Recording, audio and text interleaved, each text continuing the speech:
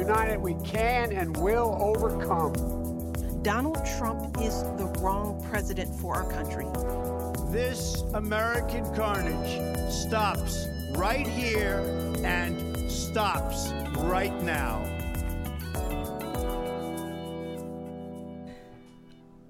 Today we're going to be handing over this episode of Barely Getting By American Carnage to a conversation we've just had with Dr. Elizabeth Ingleson about what it's like to be in the USA right now, the US's relationship with China, and what that means for the world. Of course, Lizzie is a colleague and a friend of yours from your days in the US. Yeah, we actually met for the first time in Sydney when Lizzie was doing her PhD there, and we've crossed paths a number of times. The last time I saw her was in Washington, D.C. in the middle of a blizzard when it was minus 26. So it's really exciting to cross paths with her again in very different circumstances. It was awesome as well to talk to her because she has just moved to New Haven, Connecticut, because she's got a job at Yale. So we talked a little bit about our different experiences of the Yale bubble, her experience in driving from Texas to Connecticut in the middle of a global pandemic, and also her own research work in the history of the relationship between the United States and China. Yeah, it's a pretty long interview, but I think it's one that's absolutely worth it. It was worth our time to speak to Lizzie. It's worth everyone's time to listen to it. You know, part of the reason for that is because, you know, since Emma and I started this podcast, we've really been, what we're trying to do is to bring educated opinion out from universities and bring it to a wider public. And I think Lizzie's work and the way she talks about it is a perfect example of what we're trying to achieve there. It's also a conversation that I think is worth listening to because it really, for me, it hit home how impoverished conversations about China are, especially in Australia, where I feel like I personally am constantly pulled into this binary thinking about where we have to choose between our relationship with China and our relationship with the USA. And if you choose the USA, then you're an imperialist lapdog. If you choose China, then you're a communist. And it was really good to have that space and that time to get to both the kind of the nitty-gritty detail of China and China's international relations, but also to get a really big picture of where China sits in the world, and especially as we face, you know, these huge global challenges, specifically climate change. So that's what we're going to be doing with this episode of the podcast, but we'll be back tomorrow for our pre-election non-preview. I think that's what we're calling it, Em? Something like that, yeah. Yeah, so we're going to be hedging our bets about who will win the US election next week, whether it's Joe Biden or Donald Trump. And we will be joined by another guest, Matt Bevan, who is an ABC journalist and will hopefully be well known to listeners as the host of the ABC podcasts Russia If You're Listening and more recently America If You're Listening. But for now, we're going to hand over to our conversation with Dr. Elizabeth Ingleson, better known to us as Lizzie. And just by way of introduction, in addition, of course, to being an excellent human, Lizzie is also an excellent historian. So she has a PhD, as I said, from the University of Sydney, which she completed in 2017. Before that, she was a pre-doctoral national fellow at the University of Virginia at the Miller Center.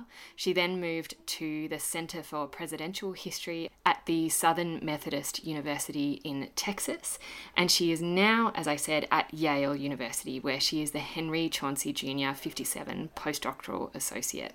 While she's at Yale, Lizzie is writing not one, but two books, which are under contract. The first is Making Made in China, The Transformation of US-China Trade in the 1970s with Harvard University Press. And the second is China and the United States since 1949, An International History, which is under contract with Bloomsbury. So here's Lizzie.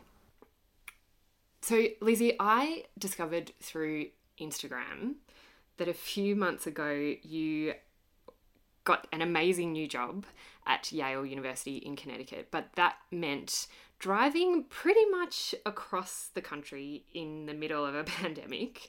So I wanted to start with asking you what that was like. Well, firstly, hi, Em, and hi, Chloe. It's lovely to be here. It's really nice to connect in this sort of virtual world that we're all living in. Yeah, I mean, the Dallas, I was moving from Dallas, Texas to New Haven, Connecticut, which is about 2,500 kilometers. And I sort of looked it up, and it's about the same length as driving from Sydney to Alice Springs. And honestly, yes, it was in the middle of a global pandemic. And yes, it's on the wrong side of the road, and I'm driving to a city that I'd never been to before. But it was ultimately, it was fine. I just sort of packed myself, my dog, my 20 plants, way too many books, and some clothes, and we sort of just drove. We did it over 5 days. So I was driving about 5 or 6 hours a day, which in contrast to a lot of my US friends is like very slow way of approaching this trip. Many of them were saying, oh, you know, they would have done it in half the time, 12-hour days on the road. But for me, like 6 hours of driving a day was enough. And was it like, I mean, you've obviously done a lot of travel in the United States. Are things noticeably different across different states in terms of how people are responding to the pandemic? I mean, I was coming from Dallas, Texas, where even though Dallas is a very big sort of cosmopolitan city, the COVID response was fairly minimal, to say the least. So masks were hardly a thing. We had one of the shortest shutdowns of the city in the whole country, so it was only 10 days of shutdown. So I was already coming from a context where the sort of COVID response was pretty minimal, and I guess so that was my benchmark, if I put it that way. And so yes, driving across the country, I was seeing a whole range of different responses to the pandemic, especially at petrol stations and the rest of it, where people are just the zero social distancing, or the rest of it. But I would say that the most striking responses were less in terms of COVID and more in terms of the election. So I was sort of doing this sort of 6-day stint, and the final stint was in this town called New Bloomfield, which is in sort of rural Pennsylvania. And I thought, okay, great, like it's my final stop. I'll be in like rural Pennsylvania in the mountains, and how beautiful. Somehow you can intellectualize things and then you can experience them. Of course I know that Pennsylvania is Trump heartland, rural Pennsylvania is Trump heartland, but I hadn't quite connected that until I got there. And I'm like, the neighbors of the Airbnb have these giant Trumps. The Airbnb I'm staying in itself had, this sort of evangelical Christian literature within the room I was staying in, or the house I was staying in. I went down into the town, and not only were like these gigantic Trump flags everywhere, but also Blue Lives Matter flags, which are, American flags that are co-opted in support of the police. And it's sort of this blurring of, to be an American is to support the police state. There were Confederate flags as well. And so you have this real mix in this town of sort of, on the one hand, support for Trump, but that's intertwined with sort of evangelicalism, it's intertwined with police support, it's intertwined with white supremacy. And so that, that was it was an interesting moment. And especially, I think, at the moment, given that Pennsylvania is, as we know, a crucial state for Trump.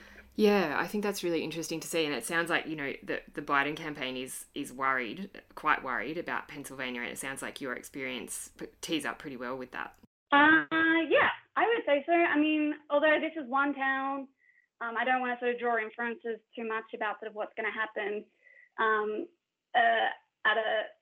on election night. I'm very conscious that there's a whole bunch of tea leaf reading going on here in the US, and maybe we can get into that in a minute about what that sort of says. But if we're thinking about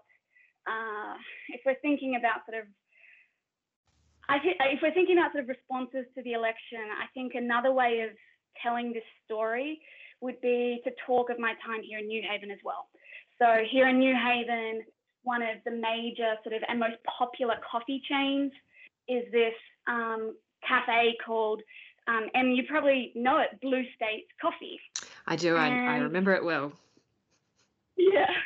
And so Blue State Coffee is frankly a fairly obnoxiously named cafe, right, that's sort of celebrating Connecticut as being a blue state, and yet, you know, I drive 10 minutes out of the sort of Yale bubble, and there are Trump flags everywhere, and there are Blue Lives Matter flags everywhere. I went kayaking back when it was still warm here in Connecticut, and, you know, there were all these boats with Trump flags and the Blue Lives Matter flags and Confederate flags even as well. And so these things are not just sort of limited to either rural Pennsylvania or to the South, but it's you know, it's interspersed throughout American society. Yeah, absolutely. And that, I mean, that's, for what it's worth, that was my exact experience of New Haven as well, that you have this kind of, I guess, like, you know, I was always reluctant to use the word bubble, but that is kind of exactly what it is. You know, at times you kind of cross a street and everything is different. You know, you're confronted with a completely different culture, you know, but sort of block by block. And I guess so I'm sort of interested in what you think about the way that people, particularly in Australia, we get this as well, the way that people talk about Americans and that kind of bubble, because a lot of the time the coverage that we get is like, this is what real Americans think. You know, Americans in rural Pennsylvania or like the outer burbs of New Haven or Connecticut, they're the real Americans, and this is what they think, and we have to pay attention to what they are saying. But of course, you know, as much as Yale and the people at Yale are in a bubble, they are also real Americans. You know, they are real people. So I'm wondering if, you know, is it ever possible to talk about Americans as voters, or are we generalizing too much? Well, I would say, so on the one hand, I would say that you can't speak of an American voter any more than you can talk of a singular Australian voter or a singular British voter. You know, of course there is, you know, we're humans, right? We're all different. But one of the ways in which I suppose your question speaks to bigger concerns is that the way in which the American electoral system operates and the way in which American democracy operates, it necessitates this sort of this separating out of certain kinds of people. And so you create a kind of person who is a suburban mum, or a kind of person who is Latinx or Asian American. And the problem with the sort of potent mix that we have of the Electoral College and gerrymandering, that makes sort of a real disincentive for political leaders to appeal to a broad section of the American public. And there's this really long history, an extraordinarily troubled history of racist voting practices that include things like poll taxes, literacy tests. You know, more recently we have photo ID requirements and voter list purges.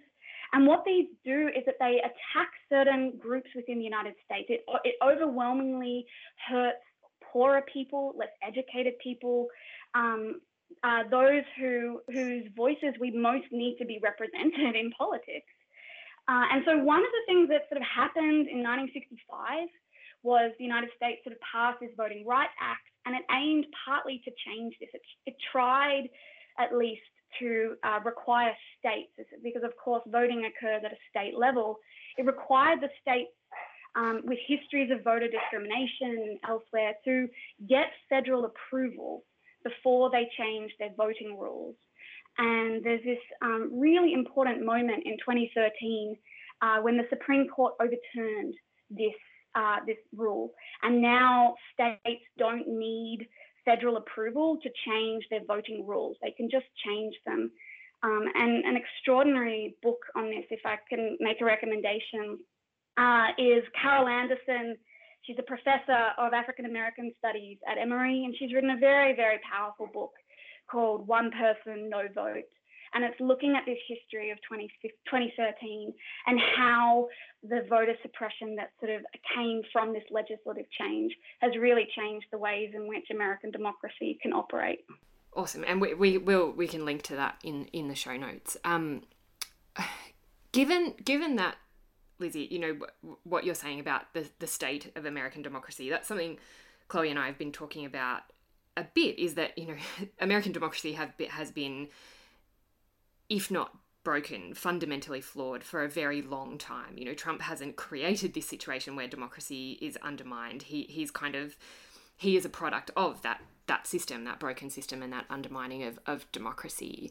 But it seems that, and I guess I'm kind of reaching back to your comment about kind of blue state coffee and the complacency, I suppose, of many, I guess, comfortable Americans.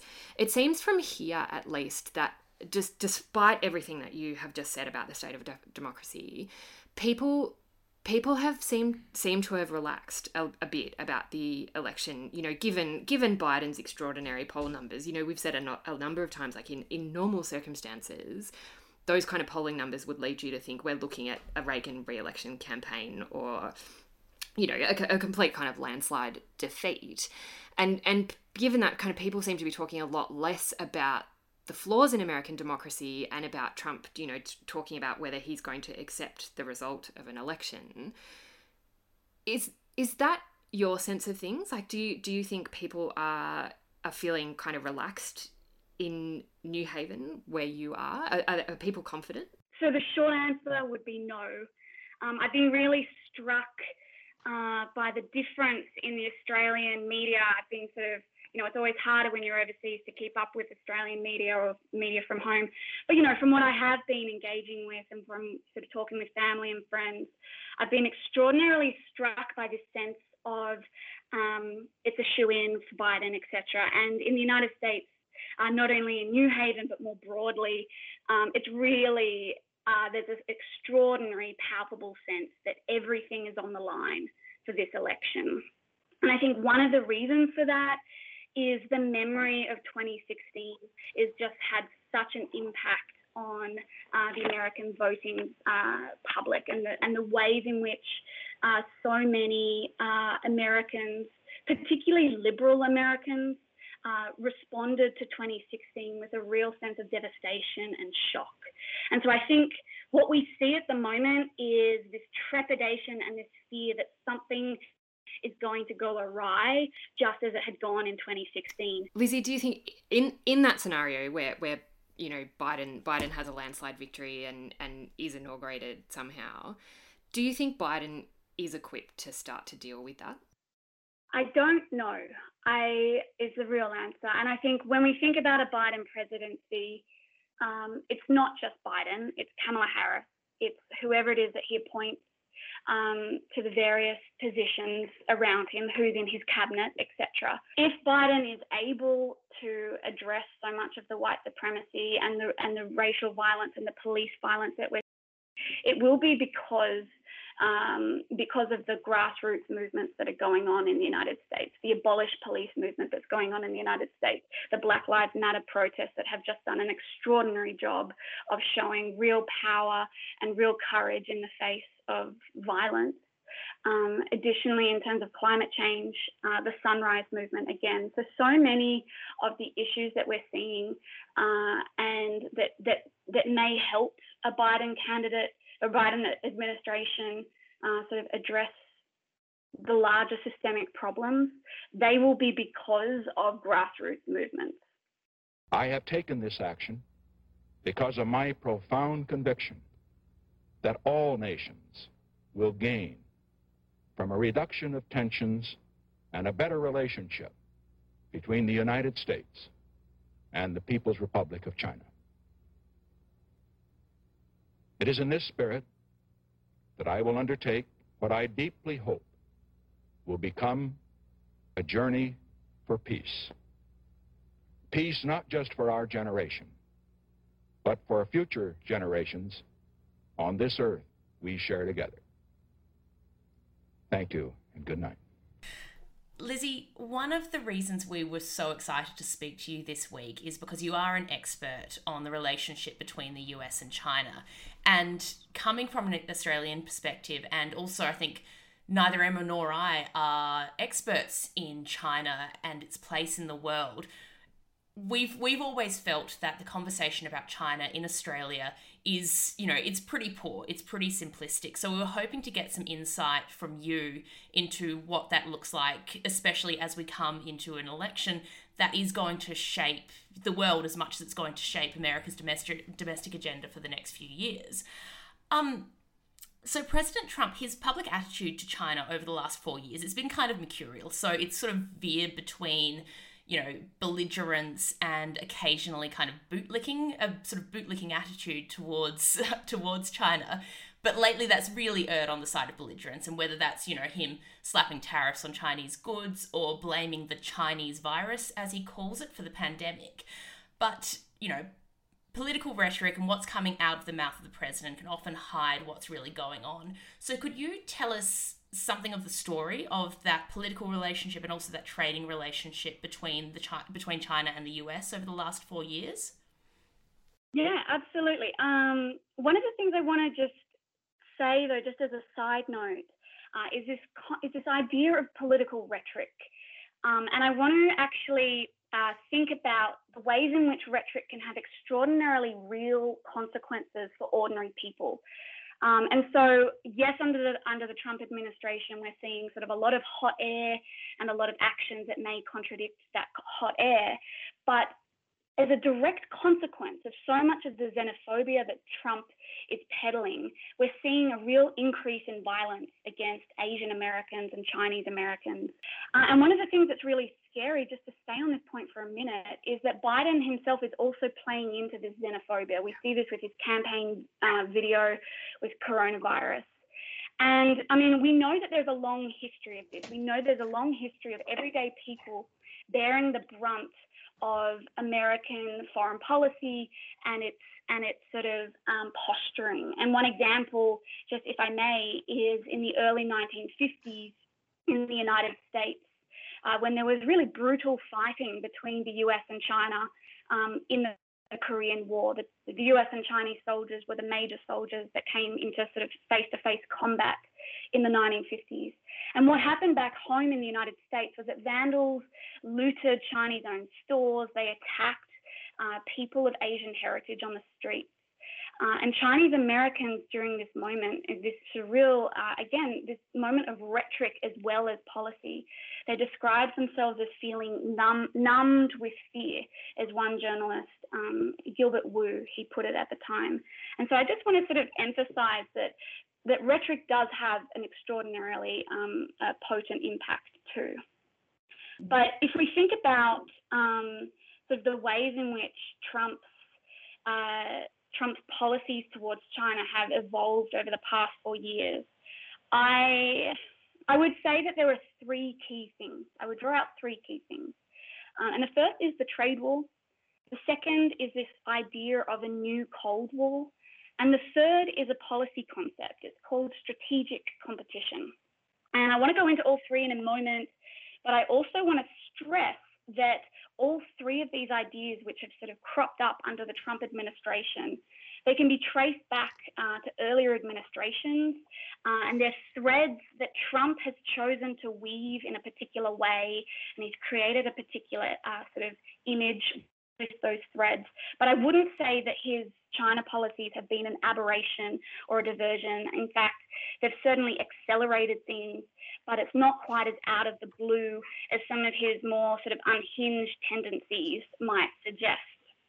But in terms of the trade war itself, it's extraordinary. So just sticking with my first point about the trade war, it's extraordinarily important how significantly Trump has played up this idea of American manufacturing and using China as a sort of foil for blaming the decline in manufacturing in the United States.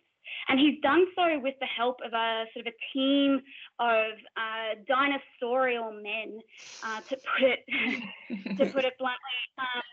There's this man called Peter Navarro, another called Robert Lighthizer, and the third called Wilbur Ross.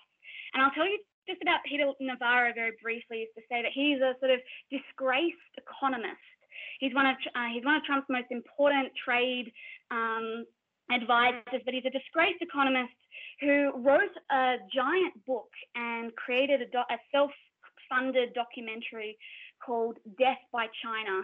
And it's incredibly visceral and unsubtle depiction of the US-Chinese trade relationship really since 2001. So since China entered the World Trade Organization. And this death by China, as the name suggests, really plays up to the death that the United States had from its trade with China and with China's ascension into the World Trade Organization. You know, it's filled with blood imagery and, you know, a map of the United States with a Chinese knife sort of bleeding the United States landmass to death. I actually play it for my classes.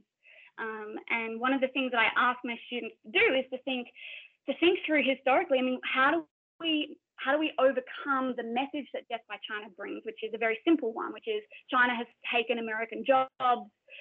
It's not fair. It joining the World Trade Organization. It doesn't play by the international rules. It's very it's enticing sort of image, and it's an enticing narrative that I think Trump himself has been able to play upon at a much larger national scale, and that's been a really useful idea for him, which is as we've seen, which is playing out in the polls and attracting people who are feeling the lived reality of manufacturing decline.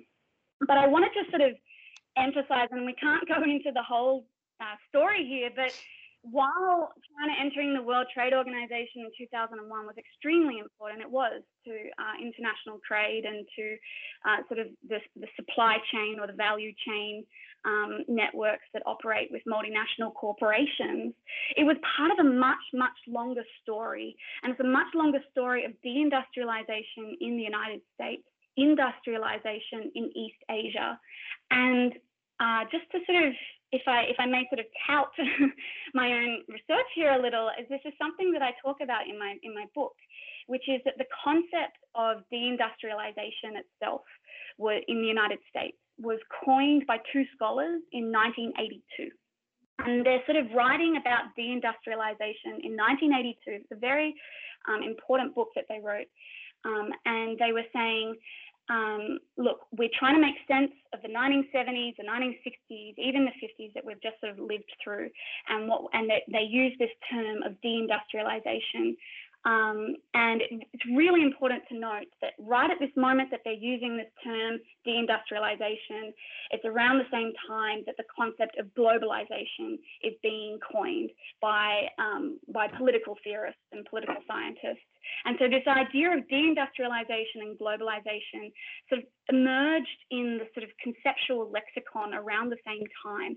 And they are both similar processes, and they both have much deeper roots in the ways in which American capital is allowed to operate. And if you deregulate corporations, and if you make it easier for corporations to move their manufacturing overseas, if you allow for them to have tax havens, if you allow for them to skirt any kind of financial or regulatory limitations, then of course you get the situation that you have today, where we have extraordinarily poor conditions throughout the developing world for workers that provide goods that get consumed at levels we've never, like at levels of consumption that we in the United States or in Australia, for example, don't need. And I think part of this conversation about manufacturing and about trade needs to also take into account conversations about consumption. And it's got an environmental element to this too, is that, if we're going to be talking about trade wars, if we're going to be talking about the more pernicious elements of globalization, we need to be thinking about the cultures of consumption that underpin them. The second major issue in US-Chinese relations over the past 4 years, the second issue I would raise that's been going on is this idea of a new Cold War. And I won't actually delve into this too much, but I do want to stress why we are not living in a new Cold War era. We are not living in an ideological clash between capitalism and socialism as we did during the Cold War. If we think about what the Cold War was, it was this extraordinarily large battle between these two competing visions for how do you structure an economic and political society. And we are not having that kind of debate between the United States and China. Secondly, I would argue that this is not a new Cold War because we're not living in a bipolar system either. We're living in a system that's far more fluid, that has far more, that sort of smaller actors have far more leverage, particularly, I would argue, when they're used multilaterally. And I think we can get to this if we raise the question of sort of Australia's foreign policy a little later. The third point I want to emphasize in sort of the changes that have happened in US-China under Trump, language and policy position of strategic competition. And Trump and Pence and others unveiled this sort of as a policy in late 2017 in the US national security strategy. They labeled China, along with Russia, as a strategic competitor. And what strategic competition argues at its core is that America's long history of engagement with China has failed. And so strategic competition as a policy pits itself in opposition to a policy of engagement. And engagement as a policy concept, and this is something that, I think needs more theorizing on, but it's certainly something that I sort of historicize in my own work. Engagement has been sort of the bedrock of America's China policy since 1972. So since Nixon and now that sort of famous meeting in China, this idea of engagement has been at the heart of America's China policy. So this is a really significant shift towards a very different policy platform. And what's really striking about it is that it has bipartisan support. And so within the China community, within the United States, former Obama administration officials have come out.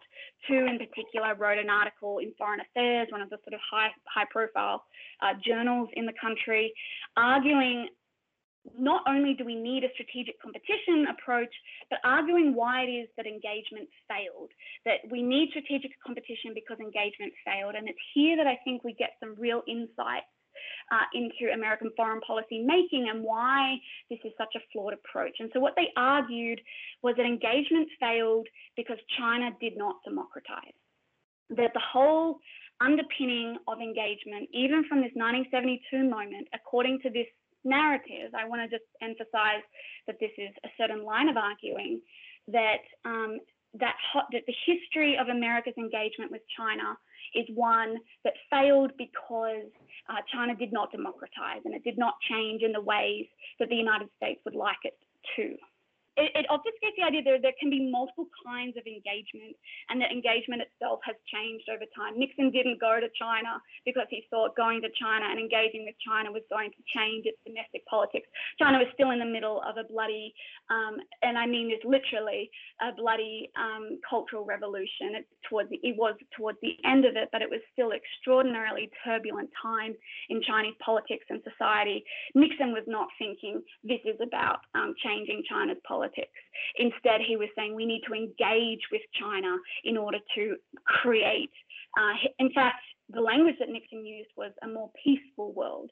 So Nixon spoke often about peace. And I know this is something that his actions, if we spoke earlier about actions and rhetoric, his decision to bomb Cambodia, etc., really undermines any idea that Nixon can be associated with peace.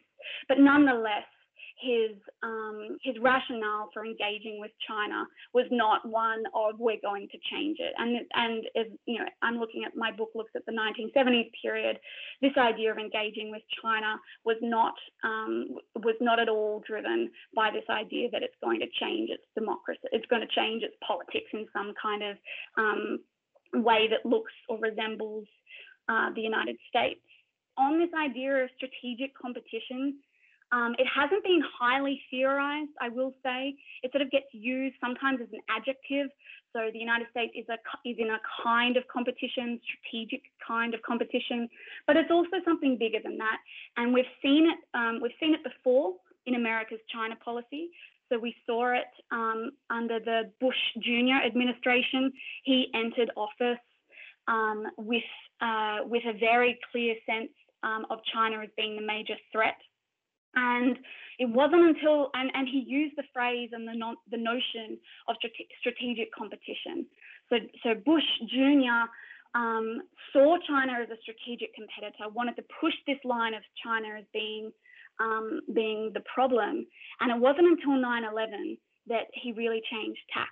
And Bush did a complete about turn in his policy towards China. He launched what were known as the Strategic Economic Dialogues, SEDs, and it was the opposite of strategic competition. It was engagement and it was dialogue. And these were, they've been criticised as not producing the results that some of the American administration officials might have wanted, but nonetheless, what we see is Bush choosing to abandon this idea of strategic competition because there was a larger imperative. For him, he saw the larger imperative being 9/11. I think what we see today and the problem with strategic competition is that the larger imperative is right under our noses, and yet neither the Trump administration nor the Biden administration is willing to take it on at full face, and that is climate change. The 9/11 imperative that the Bush administration faced today is climate action and the climate crisis. And of course, nations compete. I mean, competition is an inherent part of a nation state. But the problem with a strategic competitive approach, with taking strategic competition at the heart of America's China policy, is that it pits things in zero-sum terms. That to think of China in zero-sum terms only escalates and creates what political theorists, political scientists call a security dilemma, in which the fear of a threat creates the threat itself. And we need to avoid that. And we need to avoid that because of climate change, because of the climate crisis that the globe is facing. And strategic competition is not a framework that will allow for action on that to occur. I think it's really important that we come back to that question about climate change. But before we do that, I do want to pick up on a comment you made just before, and you're talking about this agenda of democratization in China. And I was keen to get your perspective on that, because I think that here in Australia, often, a reasoned debate about Australia's relationship with China often gets displaced to this question about democracy in China and the possibility of Chinese democratization. And I feel that it's something that gets quite readily weaponized. And I also think in some ways it's a distraction from those bigger imperatives like climate change. So I was wondering if I could get your perspective on that. Yeah, so there are two things I would say to that. On the one hand, I think this idea of China not being a democracy and so therefore it's a threat, it really doesn't ring true, because if we look at the Saudis, for example, then we see that this is not about regimes at all. This is about power, and this is about, I would argue in the US-China case, technological know-how.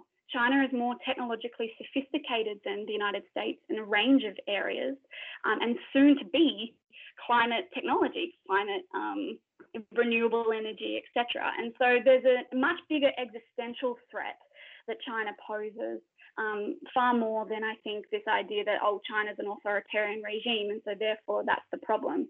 What I would say, though, is that the United States and China have really quite a deep history in which US policymakers used China as a sort of symbol of this idea of an American missionary impulse, that America's contact with China is able to, simply by virtue of it being American contact with China, is going to lead to democratic changes within China itself.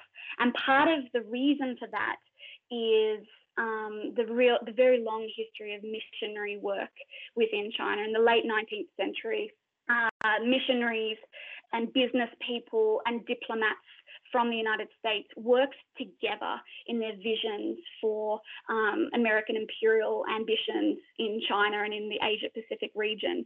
And so the missionary image, the idea of saving souls, the idea of changing a nation, those ideals, I think, have really been, like, from the get-go, were so intertwined with policymaking, and they've continued to percolate in really interesting ways. I think if we think about 1949, when China, or the Chinese Communist Party, came to power in the United States, that really led to this reckoning within the policymaking community about why did the State Department lose China? How could the State Department have lost China? Firstly, of course, there's this sort of proprietorial notion that they could have ever owned China or held China, but there's something more going on there. And there's this idea that to have engaged with China was to lead China down a particular path, was to take China down a particular road towards democracy. And so you see in one of the major State Department white papers that were released in 1949, this claim that these aren't real Chinese communists, that the Chinese communists, it's not part of who Chinese people are, that they've forsaken their Chinese, I think the language was they've forsaken their Chinese heritage because of their relationship with the Soviet Union, the implication being that it's really that the China was becoming a Soviet puppet, and that the Communist Party within China was not sort of part of its own context and its own political milieu.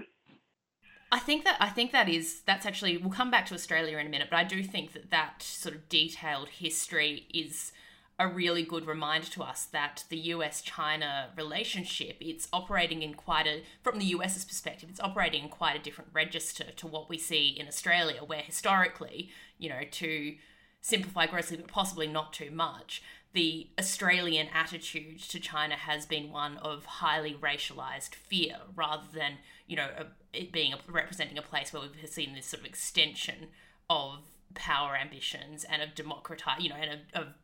the wish for democratization. Coming back to, I guess, the right now, so you mentioned before this idea of bipartisanship in US policy towards China, and you've kind of alluded to the fact that there's probably going to be more continuities and differences between Biden's approach to China and Trump's than there will be differences. Could you unpack that a little bit and tell us what you'd expect from a Biden administration? Yeah, absolutely. I mean, one of the things, I'm always skeptical about the sort of pre-election promises or the pre-election sort of debates versus what it's like once you actually get into office. But anyway, having looked at the Democratic Party platform, one of the things that there are differences from Trump. So the Biden campaign and the Democrats have tried to sort of differentiate themselves from Trump in terms of China in three key ways, I would say. So firstly, there's this real emphasis on America's allies and partners in the Asia-Pacific region. Secondly, they use the language of we as Democrats don't want to fall into the trap of a new Cold War.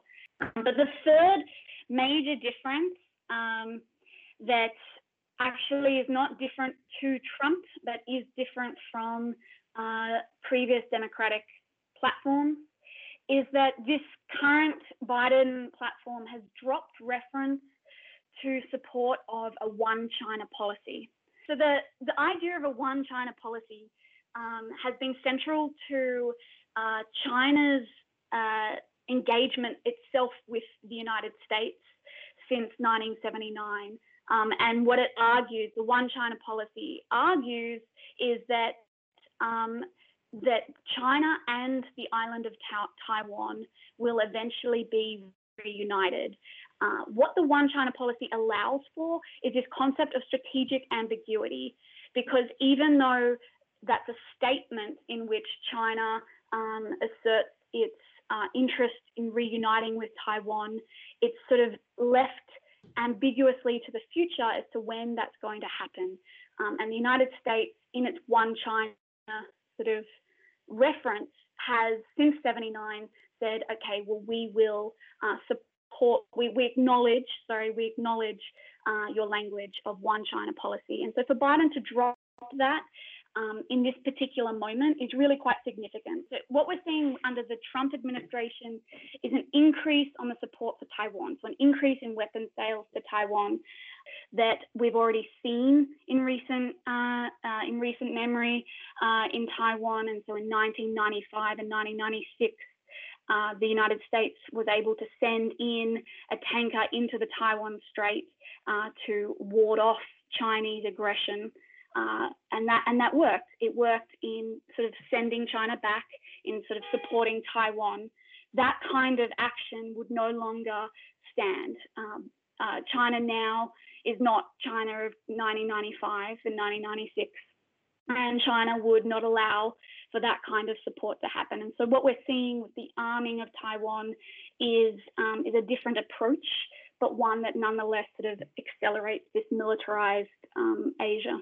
So, of course, this is all happening under the shadow of climate change and the question of a global response to the climate crisis.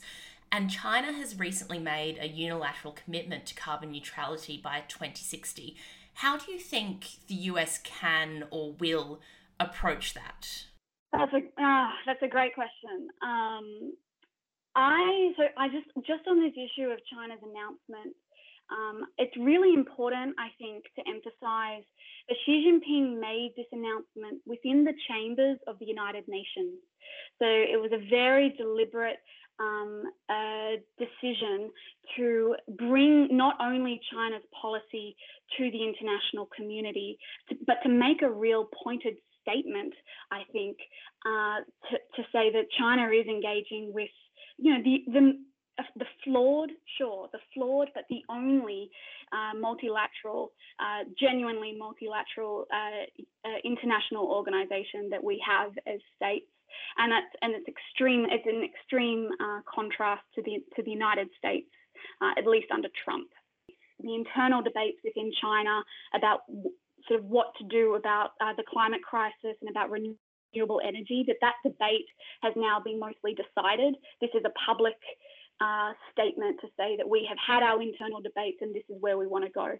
But I do think it's important to keep in mind that while China may have this green approach, it's still also doing at the same time like harmful brown things as well. And so we're having more green things, and at the same time they're not doing fewer harmful things, and that needs to sort of be adjusted. So I do think it's important to emphasize that China is doing this because it's in its own interest to do this. Climate crisis and climate change is something that is affecting Chinese peoples, and one of the most important things for Xi Jinping is maintaining, some kind of harmony is a politicized term, but some kind of semblance of satisfaction amongst Chinese peoples themselves.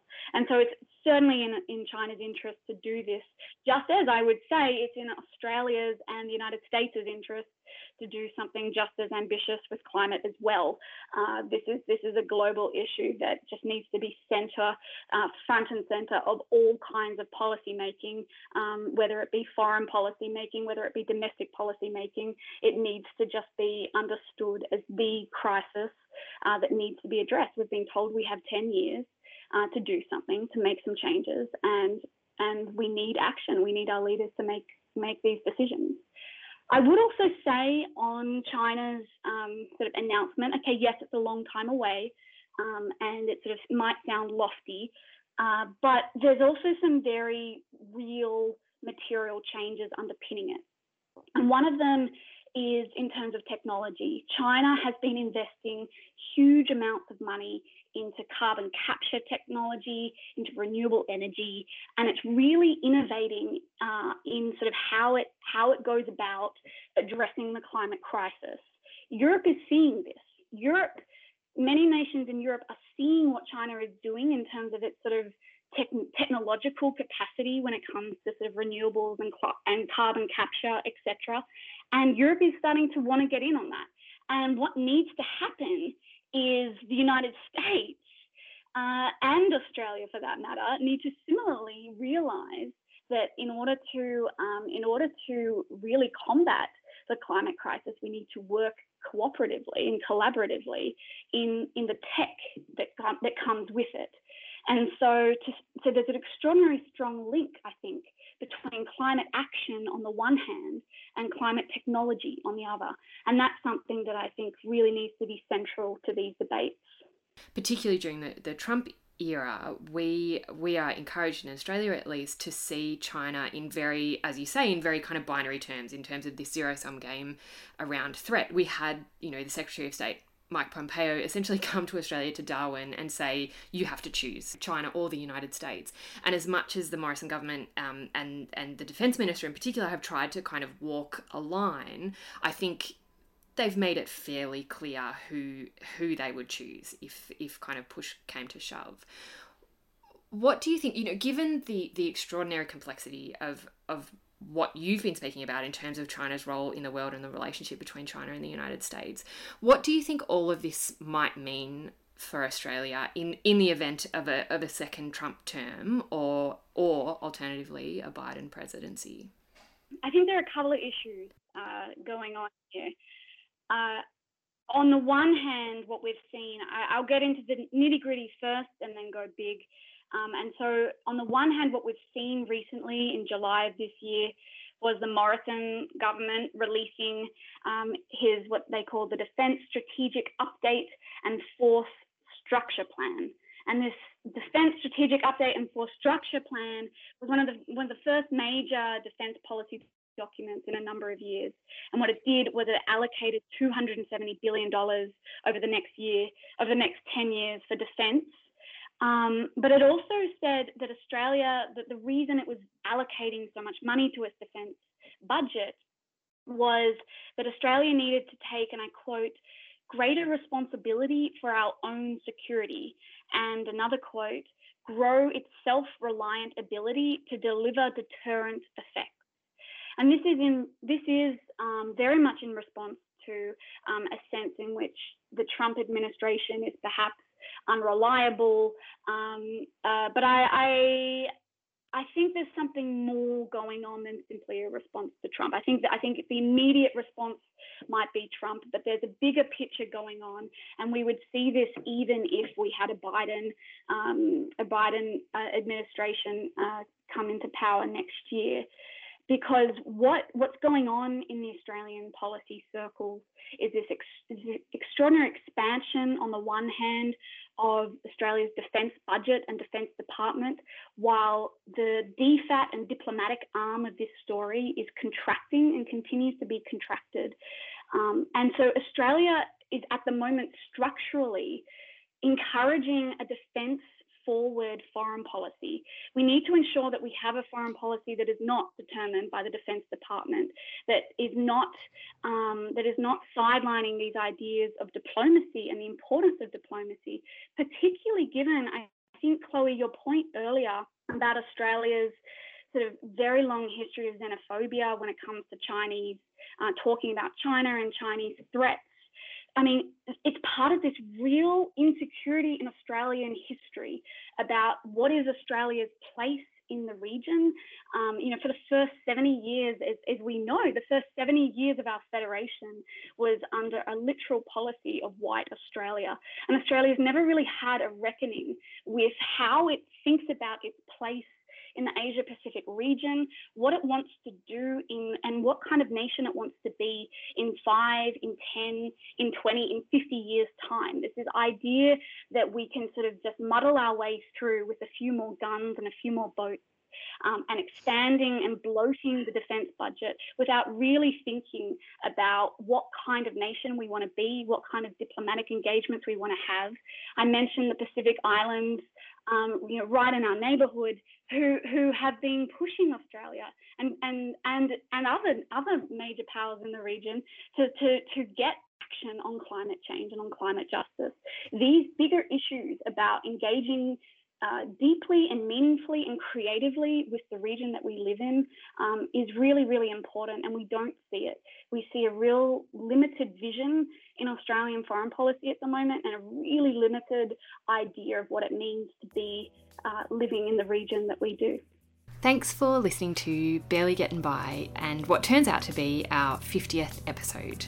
You can look out for Chloe and I in the Sydney Morning Herald this week, and we've got an op-ed being published on the state of American democracy.